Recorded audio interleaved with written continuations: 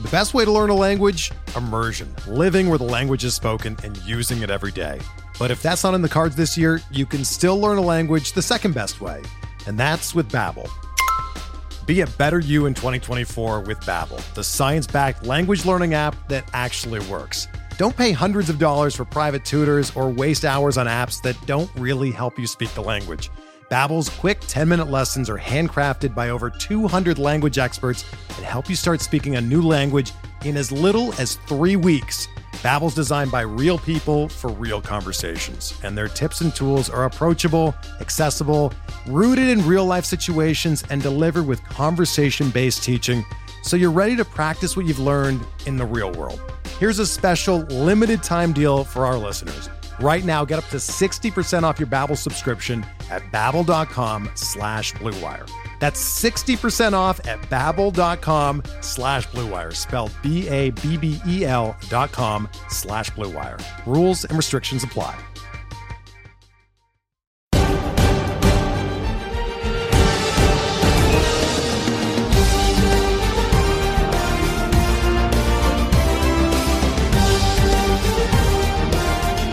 Welcome to Hacks and Jacks, a fantasy baseball podcast. I am Joe Galena, and I'm joined by one of the finest fantasy baseball analysts around, Scott Chu. Scott, how's it going?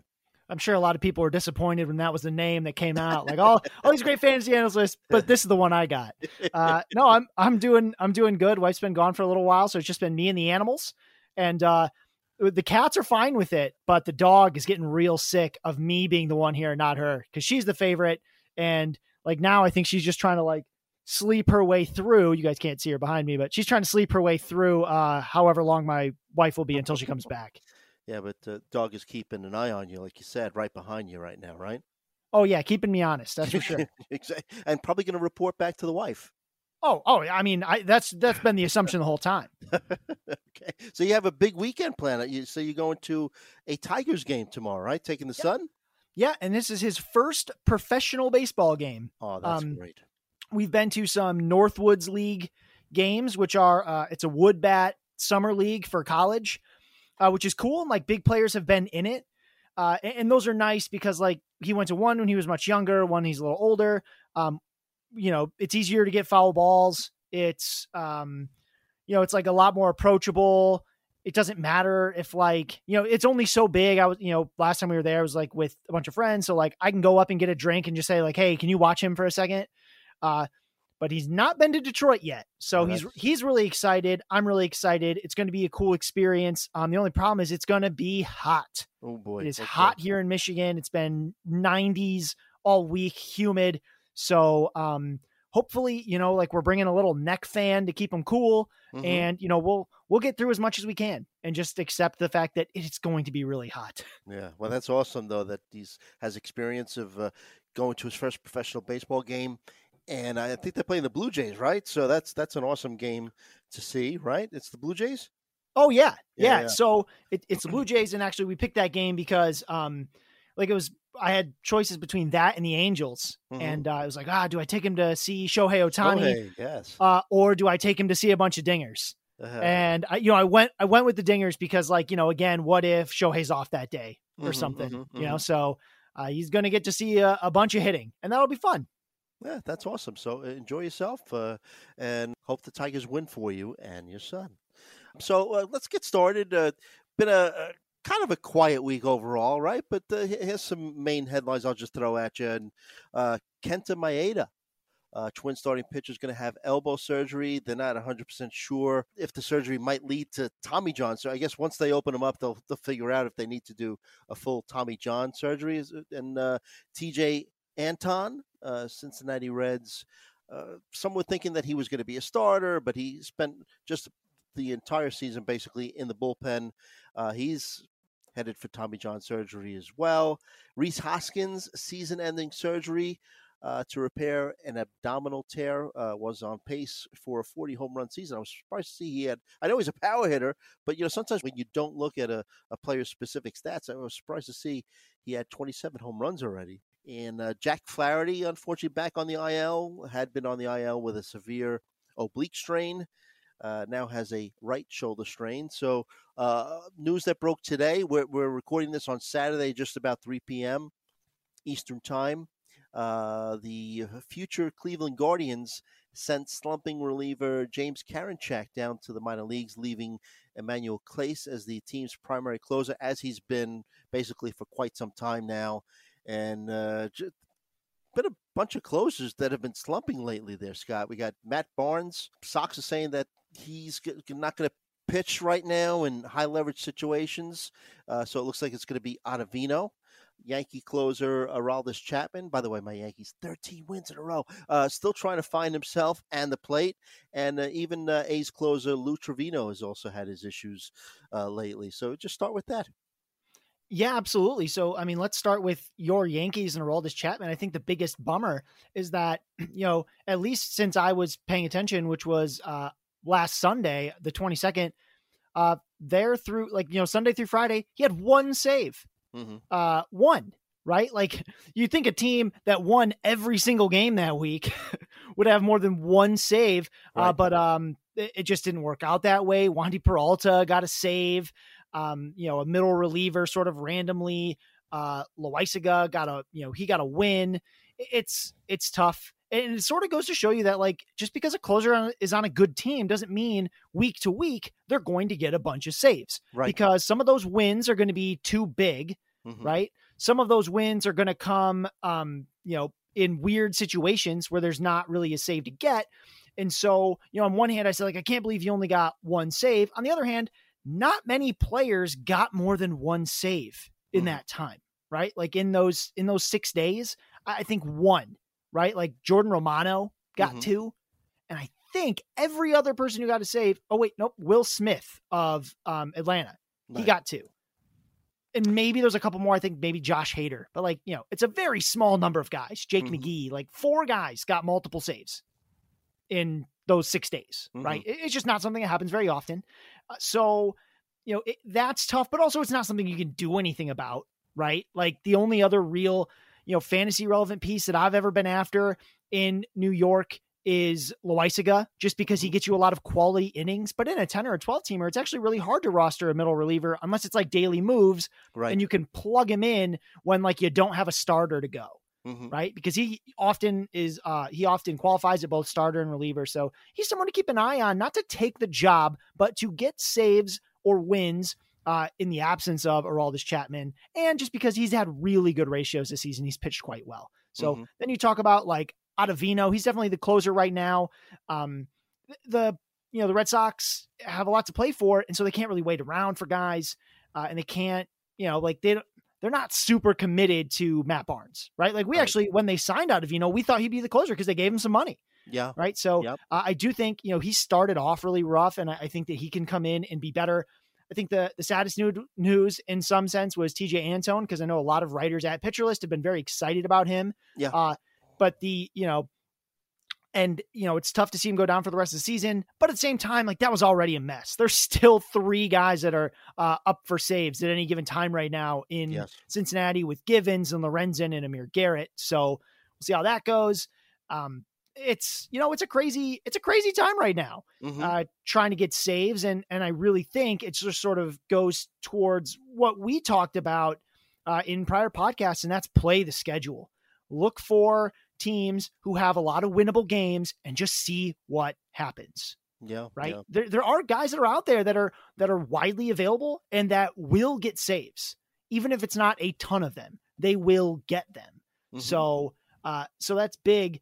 And then you'll just touch on one last injury note, a bummer about Kenta Maeda. He was a guy I was really high on. He was a guy who was finally starting to turn things around. His ERA after the All-Star break was like 3.69, which was a lot better. Finally getting some value back there.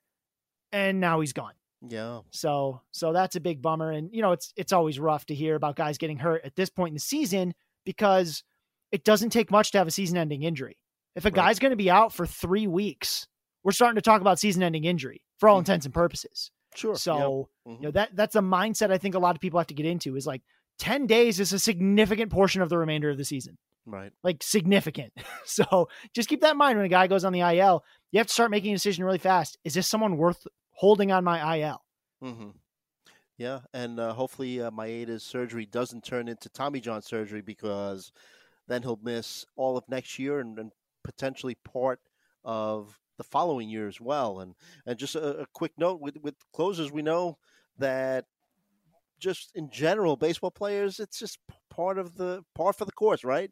Slumps and hot spells, and just when you're a closer for a team, it's just magnified. So it's really a tough situation. And with the Yankees now, that Zach Britton on the IL, and like you mentioned, Loaizaga, he's my favorite reliever in place of Chapman, but you also have Chad Green, and you mentioned Peralta. It's just a lot of different options. So I think it's good advice on your part to take a look at a team schedule when trying to determine potential save opportunities for that particular team. And I mean, just a quick note on Karinchak. I won't take long here, but sure.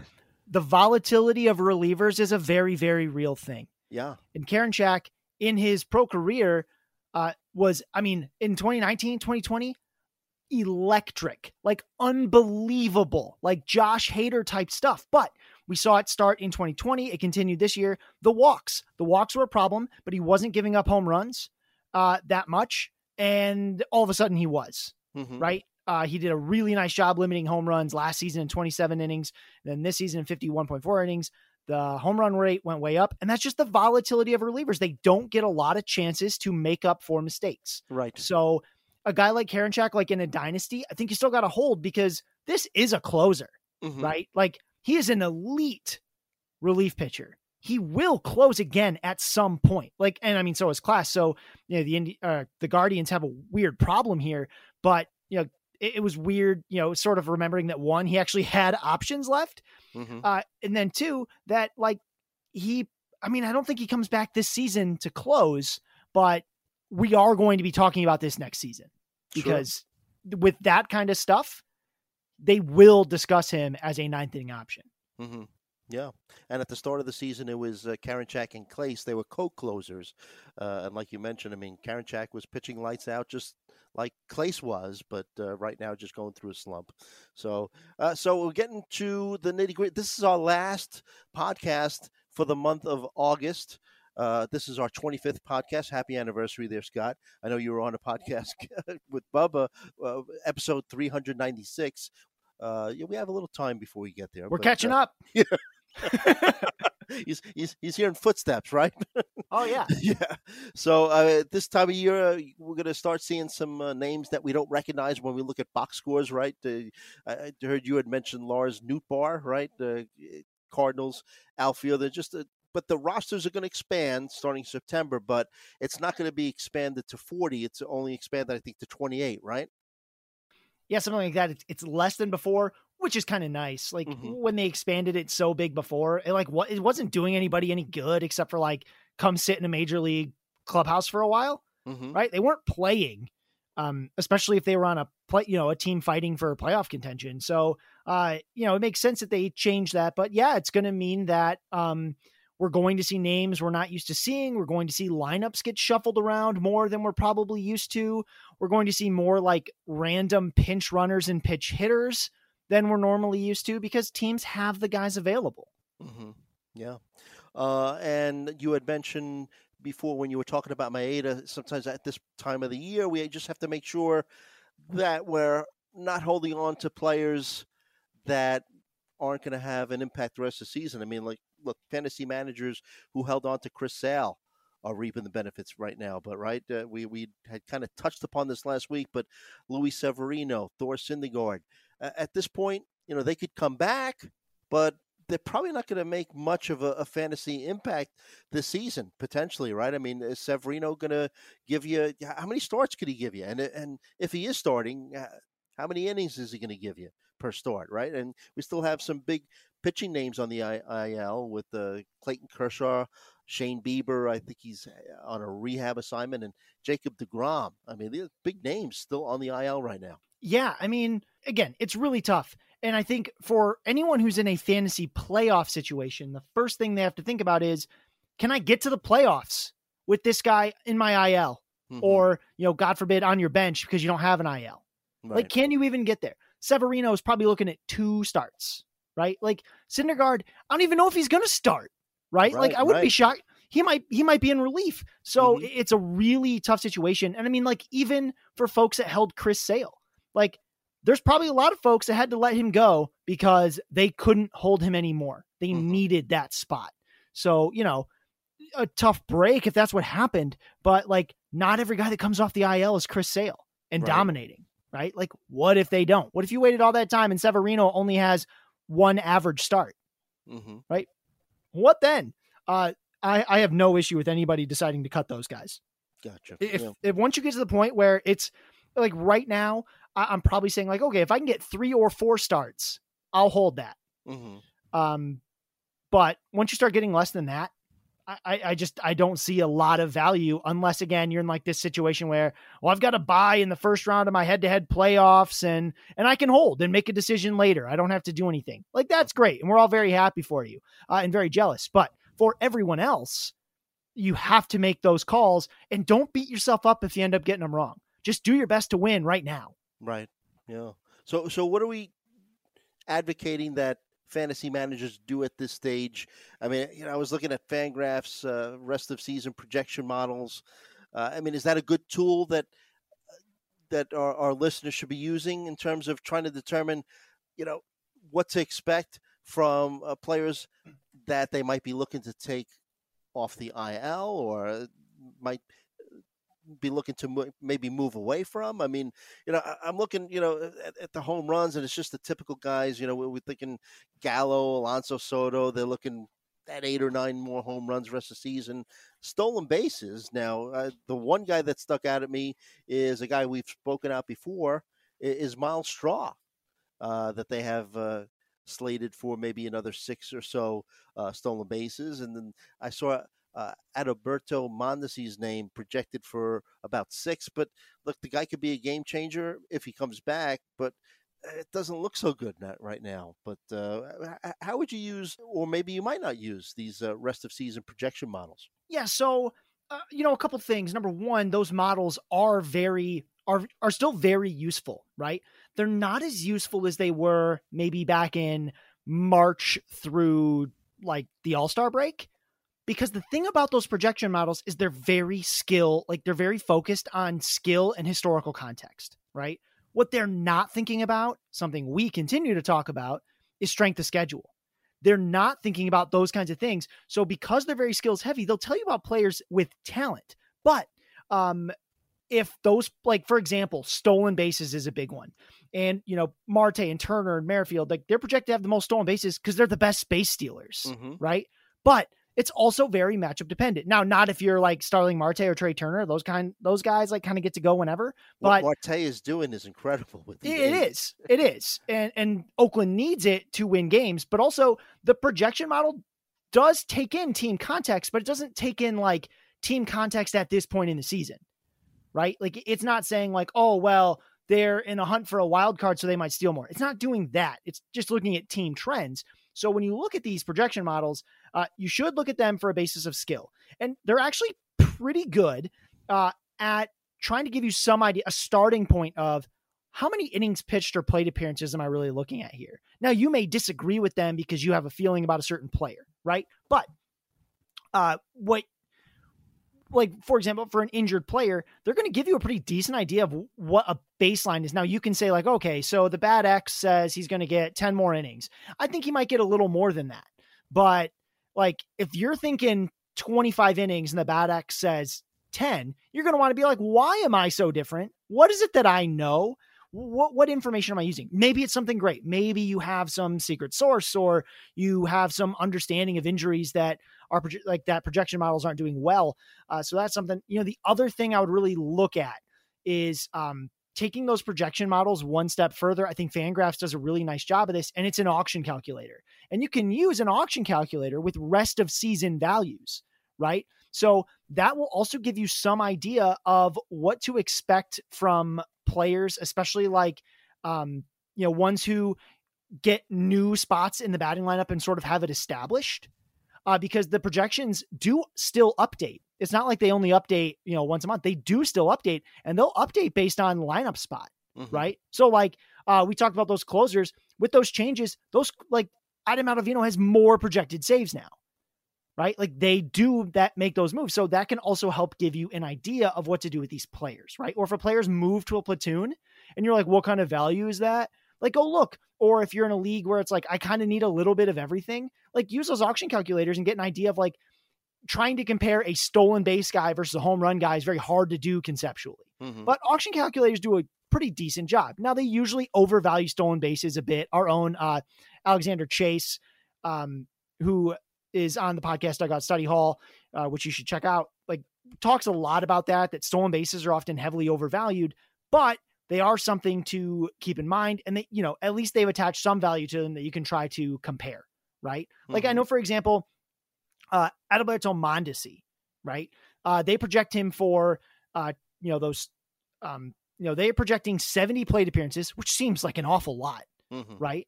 And overall, they think, this says he'll be as good as Andrew Vaughn the rest of the season, right?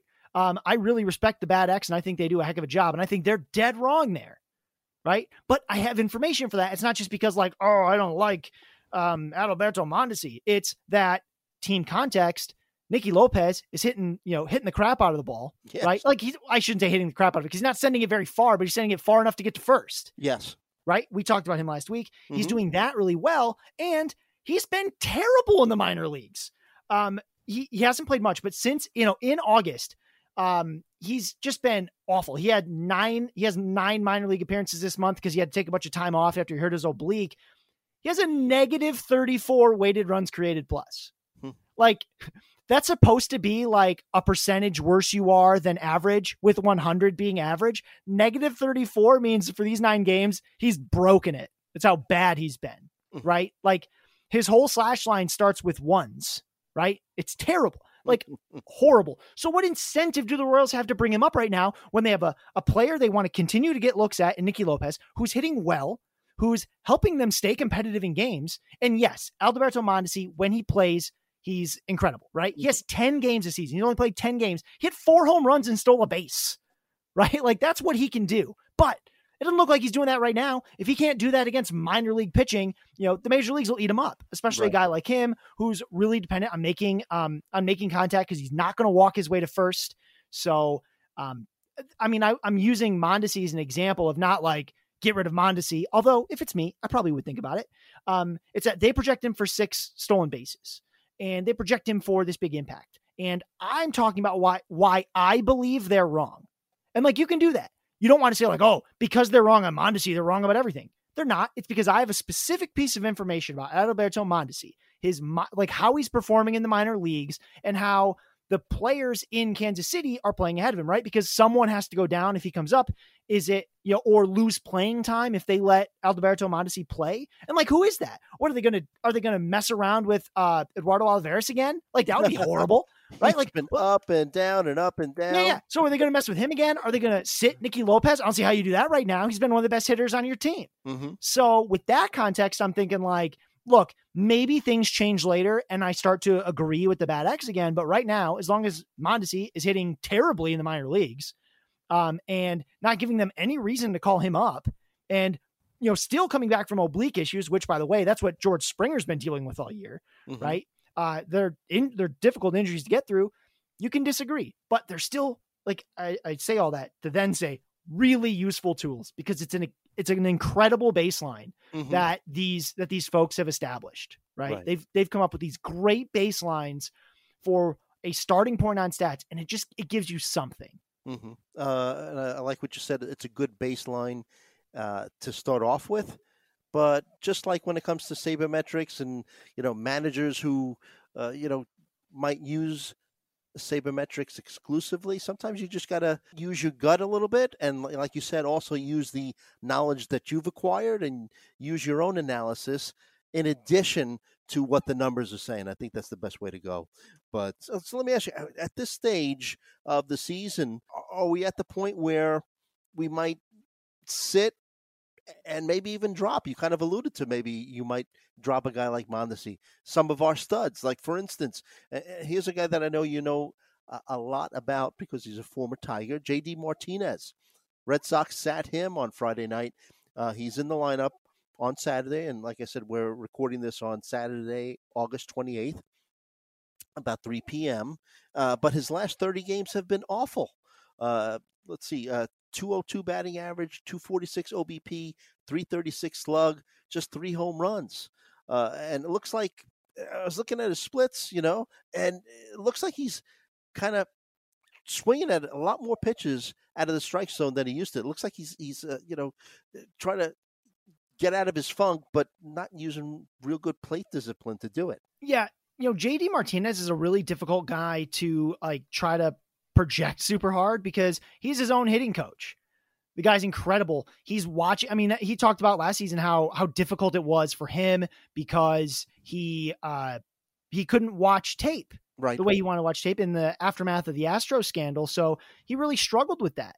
Right. So it's hard to think about it too much. I will say it's obvious that he's in a slump. And we actually saw this earlier this year as well, right? Like we actually saw him slump pretty badly in from late May to mid-June, right? If you look at the rolling charts are still a very useful tool. They still give us a lot of context. We can actually see what he looked like when he slumped.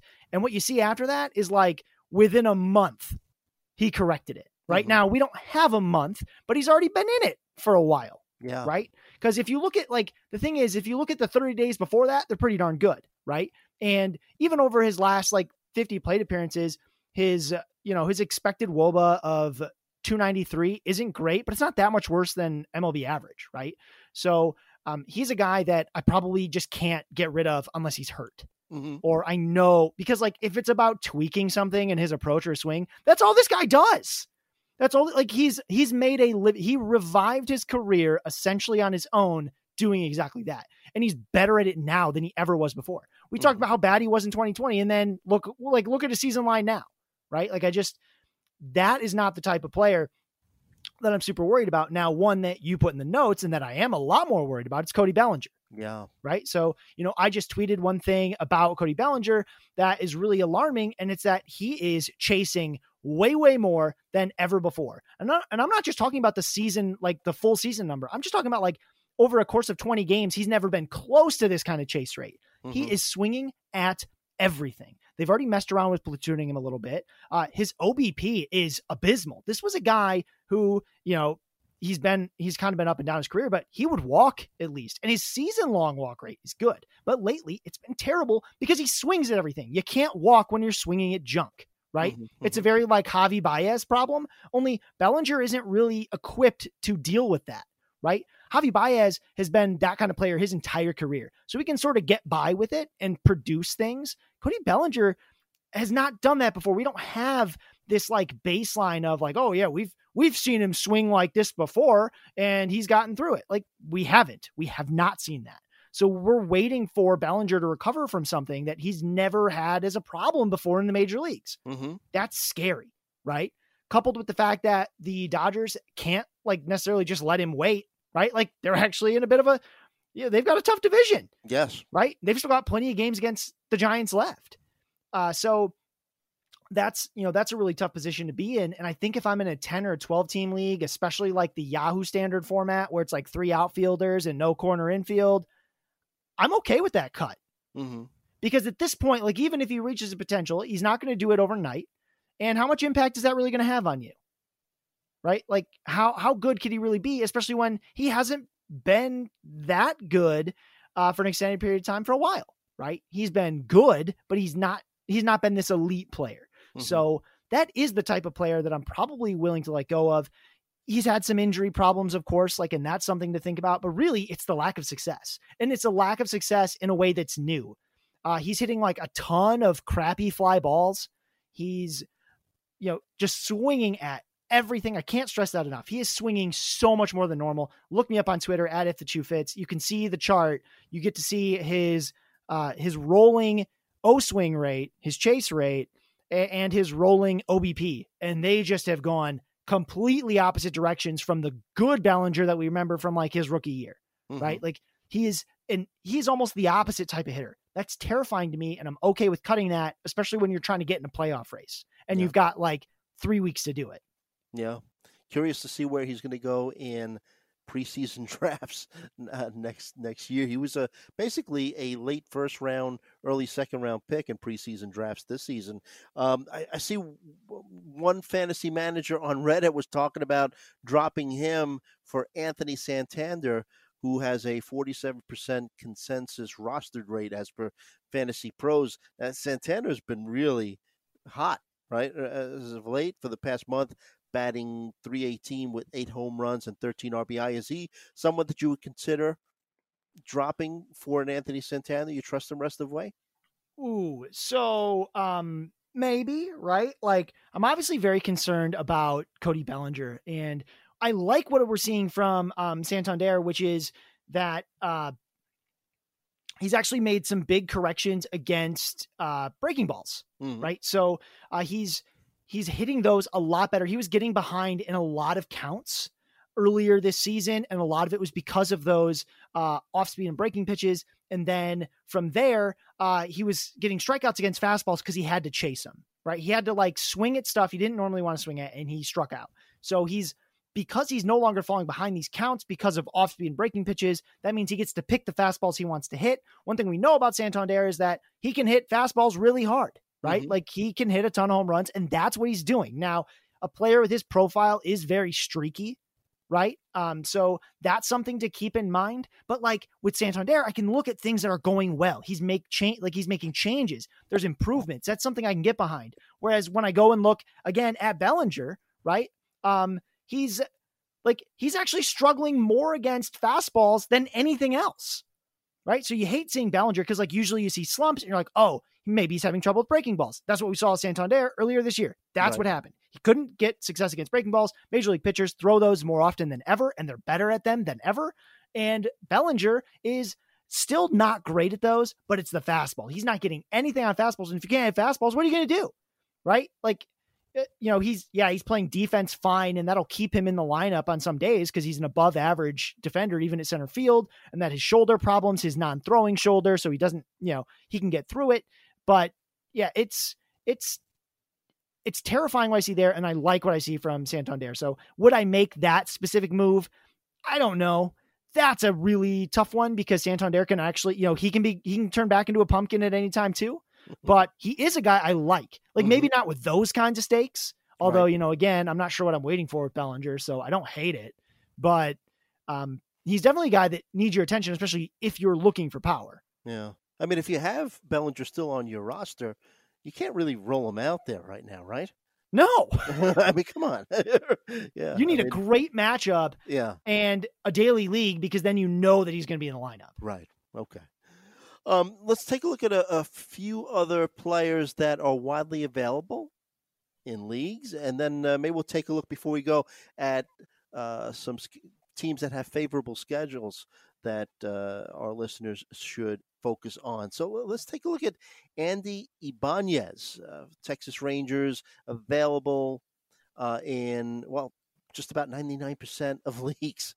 He's first base, second base, third base eligible. Last 12 games, .477 batting average, 2 home runs, 6 runs scored, 6 RBI. Pretty good minor league numbers. 289, 355, 455 triple slash in the minor leagues. Another power hitting older prospect, 28 years old. What do you think about Andy? So one thing that makes Ibanez different from this whole host of other Ranger power hitting guys that they have is that Ibanez doesn't strike out very much. He makes a lot of contact. He's doing something right now that I don't think any of those other guys are really capable of, and that coming into Saturday's games, he has a 7-game multiple hit streak. Look at that. Yeah. What's also really nice about Ibanez is not just like the flexibility for where you can start in your lineup. He's moved way up in the order. So for 2 straight games on Thursday and Friday, he's hit second. And I love that. Are there a lot of runs to score in Texas? No. But if you're going to score them, you're going to have to be at the top of this lineup and have, Adolis Garcia or whatever hit a home run and get you home. Mm-hmm. But he does a lot of things that I really like. And that's he puts a lot of balls in play. And he plays for a team that can bat him high in the order. Mm-hmm. Right? Like any other team, he's going to be at the bottom, but he can bat high in the order and he puts a lot of balls in play, right? I talk about a lot of guys I like this. He's not David Fletcher or Luis Arias, but those are the things I like about those guys. Lots of balls in play, bats high in the order. So how many guys are like that are available on waiver wires right now? Very few. Basically, Andy Ibanez, right? And maybe some shallow leagues you might be able to find like a Fletcher or Arias, but in deeper ones, it's Andy Ibanez. That's it. So I like him a lot in deep formats.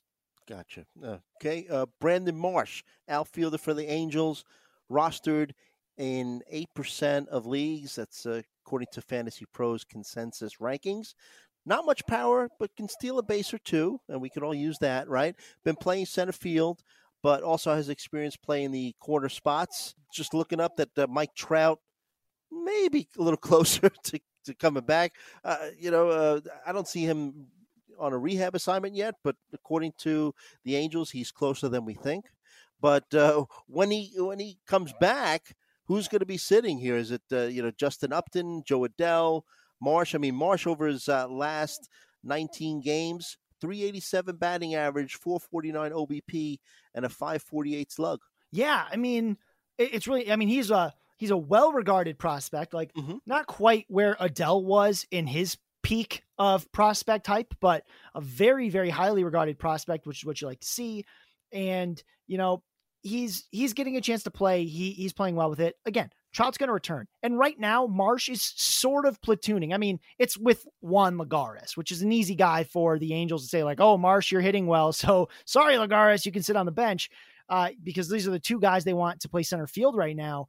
But I think one of two things is going to happen, right? When Trout comes back, which I do think he will, and I do think he'll be able to do so fairly early in August, which means I do believe in holding him in all leagues, because his impact is very real. And it's not like a Mondesi, like up and down impact. It's whenever he plays, he's good. Yeah. So even we all talk about this slump he had when he was rookie. It actually wasn't as bad as you remember. It wasn't that bad. He's incredible. So one of two things is going to happen. Either they're going to cut Juan Lagares and have Marsh and Adell platoon, or they're going to send one of Marsh or Adell down, right? In either case, full-time at-bats for either of these two, Marsh or Adell, are going to be hard to come by. So that's tough. But again, we've talked a lot about focusing on what's coming up soon, right? Not rest of season, but soon, which means you don't need to do anything with Marsh right now, unless you want to pick him up because he does run.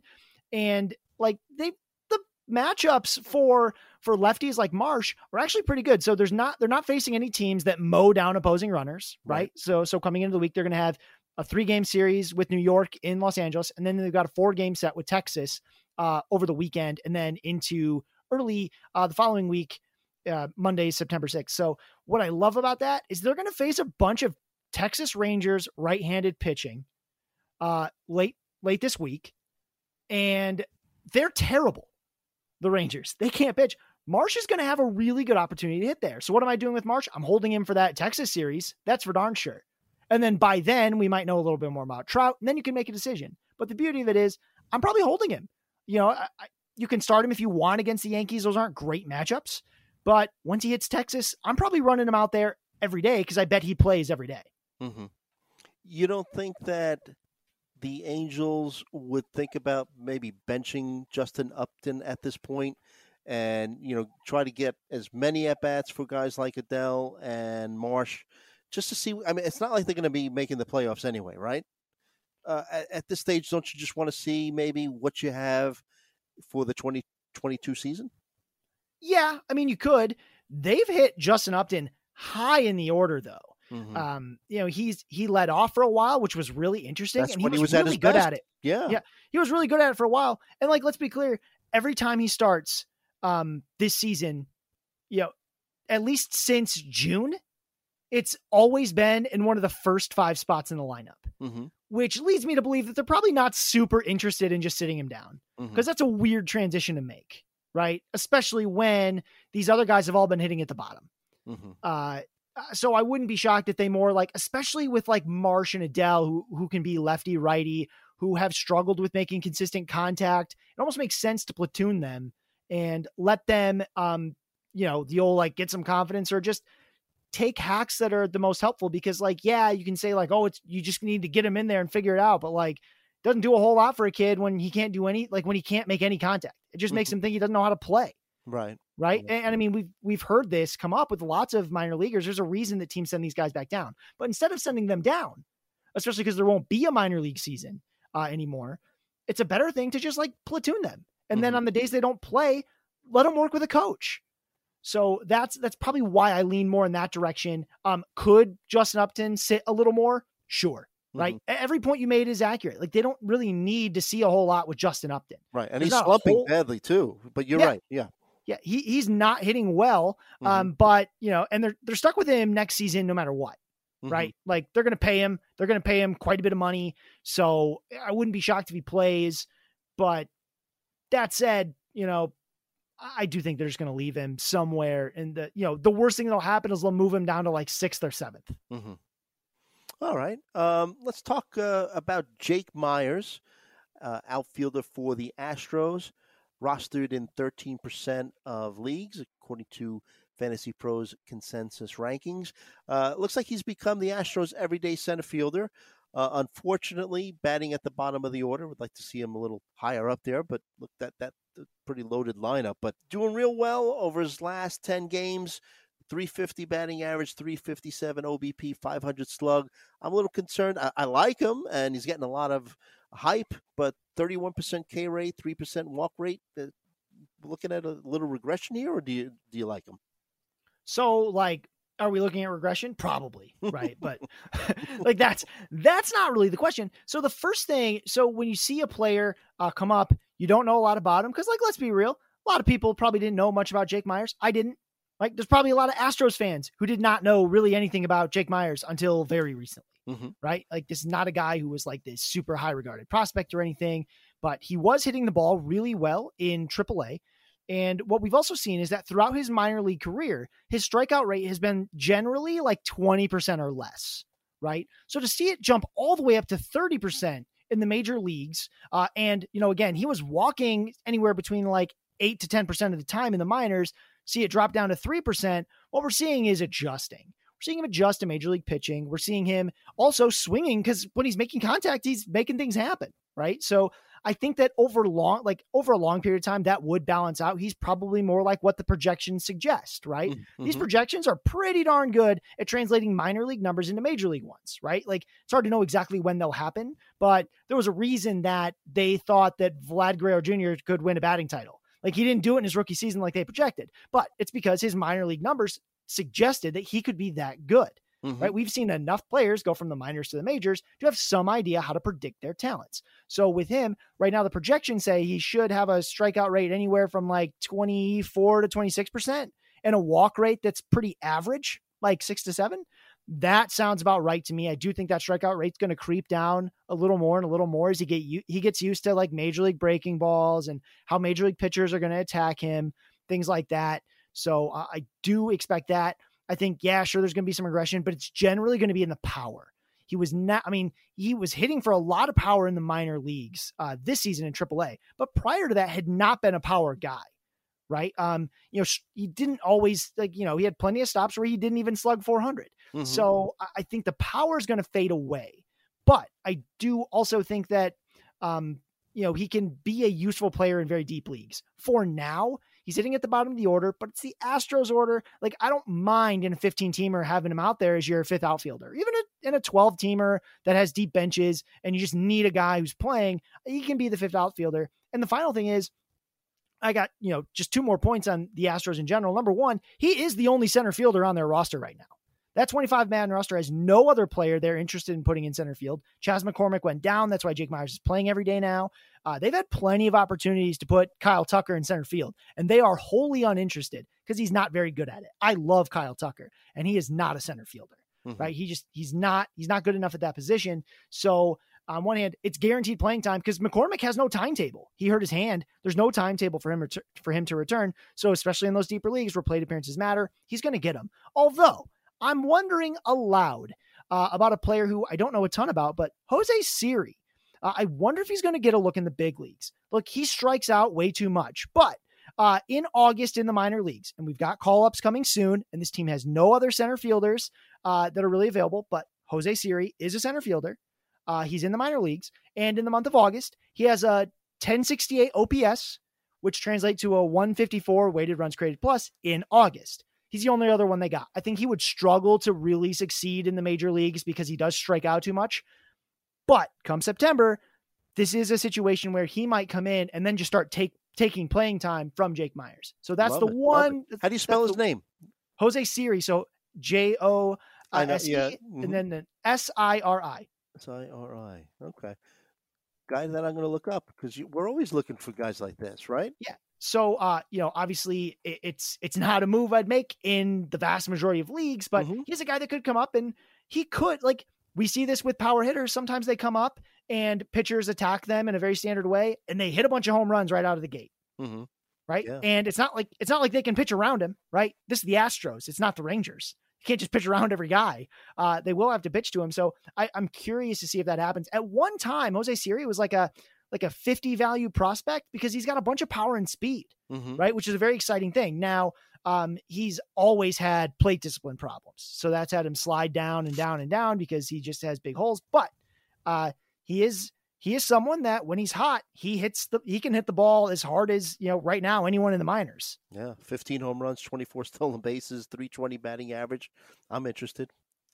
Yeah. And again, the minor, like in the major leagues, like long term, he has to make some big changes to succeed. But in the short term, he doesn't, right? In the short term, he just needs to come up and just stay hot, right? Because hot, like it's hard to put like a quantitative analysis on hot, but some guys get hot and the ball look like the pitch coming in looks like a beach ball and they can just smash it, right? It's a real thing. If you've played any sport or had any kind of job, like sometimes you just get in the zone. If Jose Siri comes up, stays in the zone, he can do a lot of damage. And while it might not be hugely useful for standard fantasy managers, it will sap pretty much all of the usefulness out of Jake Meyers because that's the spot they'd be fighting for, is that center field job. Happened to me in the third grade in a dodgeball game. So I was catching every ball. It's true. It's true. Look, it only has to happen to you once for you to understand how it works. And look, I haven't forgotten. I'm a recreational league soccer goalie, and there's some days that every time I move my arms, they hit a ball, right? Like that just happens sometimes. And like, I feel bad for the other team because they're doing everything right. And I've just got the gift today, right. But it's a real thing that can happen. And Jose Siri's a guy who has a big raw skills that if he comes up and that kind of thing happens, he could do a lot of damage. Yeah. Before we go, you have any teams that have some good hitting matchups before for the upcoming week? So, yeah, the first thing I wanted to do is look around and like who has really good stolen base matchups for the week. And what's tough is that the team with by far probably the best stolen base matchups are the Arizona Diamondbacks, who never freaking steal ever. But it does mean that a guy we've talked about before, Dalton Varsho, could get some opportunities to steal some bases. They've also, Josh Rojas is another guy they've had steal bases. I mean, they steal so few. But if they do decide to run, because they do still need to like win games because they're human beings with pride, that's a big one. Another team that is really not good, but has really good matchups is the Chicago Cubs. So the Cubs will be going to Minnesota for 2 days and facing sort of the bottom part of that Twins rotation. And then they've got 4 games against Pittsburgh, where the whole rotation's the bottom of the rotation. So a lot of really good matchups for them and a lot of players that are widely available, like Frank Schwindel's still out there in a lot of leagues. Patrick Wisdom's probably still out there. They're going to get some chance to hit some home runs. Like those are going to be guys that I think are out there. If Ian Happ is out there, Rafael Ortega, like those guys could have better weeks than you'd expect just because of matchups, right? Like I'd consider them over some other guys who have really tough matchups. The Colorado Rockies will continue to have good matchups because while they won't be at home all week, they are about to start a fairly long homestand. And before they do, over this weekend, by the time you listen to this will be over, they had to play the Dodgers, which stinks. But then they get Texas for 3 games. It'll be in Texas, but it's still against Texas pitching, which is, similar to the Coors effect, right? Like those guys are really not good. And then they'll go home. And while they'll face they'll face Atlanta and San Francisco, they'll be in Coors. So Coors is matchup proof. So they're another team I think with matchups that I really like. And then, other than that, there's not a ton that are great or that are very actionable. Like the A's have some really good stolen base matchups coming up because they're going to face Detroit. Detroit does not stop runners very well, but also like Starling Marte is already taken in your league. Like I don't know your league, but he's already taken in your league. Right. So that's a really good one. Actually, probably the one thing that worries me the most is actually a very bad matchup for this week. It's going to get a lot better starting next week because they'll start out in Colorado, but the Giants. So they've got to face really the worst parts in terms of from a hitting perspective, like the toughest parts of the Milwaukee and Dodger lineups or rotations. So that's really, really tough. Like a lot of very ugly matchups for them. So some of the guys they have that maybe you've been using, but are not the stars, but like a Brandon Belt, I'm as good as he's been lately. I'm really worried about what he's going to look like for the next week because he has really, really brutal matchups on the horizon. Or really like some of those other like mix and match parts of their lineup that you've been able to use in fantasy. I think that's going to be really tough to do for the next week. I think it'll get better, but it's going to be really tough to do for the next week. So if you're making tough weekly lineup decisions or you are just trying to figure out what to do, that's going to be really tough. And the Marlins. So the Marlins have really tough matchups because they're going to face the better parts of they're going to face the better parts of the Mets rotation. And they've been pitching well. And then they'll be against Philly at home and facing probably the better parts of that rotation as well. And they'll be at home, it's a very pitching friendly park. So they're going to have a tough time as well. All right. Great stuff. Great advice, great analysis as always, Scott. And hope you have a great time tomorrow. Nothing like taking your son or daughter to their first major league game. Hopefully, you'll be able to stay cool and enjoy yourself. And let's go Tigers. Who's pitching for them tomorrow? Any idea? I haven't looked. I probably could, but actually, I will right now because it's not that hard to do. Okay. So let's see. That'll be the 29th. Matt Boyd making it, coming back. So, it's not Scooble. And that's something that I can, deal with, but he's, Boyd was pitching very well early this season and he's been off for a long time. Let's see what happens when he comes back. It'll be fun. And mostly we're just going to try not to get sunburned. We're just a couple gingers going to the game, trying not to get sunburned. So if we can do that, I think we'll have a good time. There you go. Enjoy yourself. So I want to thank everyone for allowing us to visit with you. You can follow me at Joe Galena. Follow that guy, If the Chew Fits. Scott Chew is the man. Great tweets all week long. Follow our podcast at Hacks and Jacks PL. If there's anything specific you'd like us to cover, please let us know there. And follow at Pitcher List Pods. This way you'll know anytime a new episode drops for any of the great podcasts featured on the Pitcher List Podcast Network. Subscribe to Hacks and Jacks on Apple Podcasts. Leave us a nice review. And as always, we hope that all of your fantasies become realities. Have a great week, and we'll see you next time.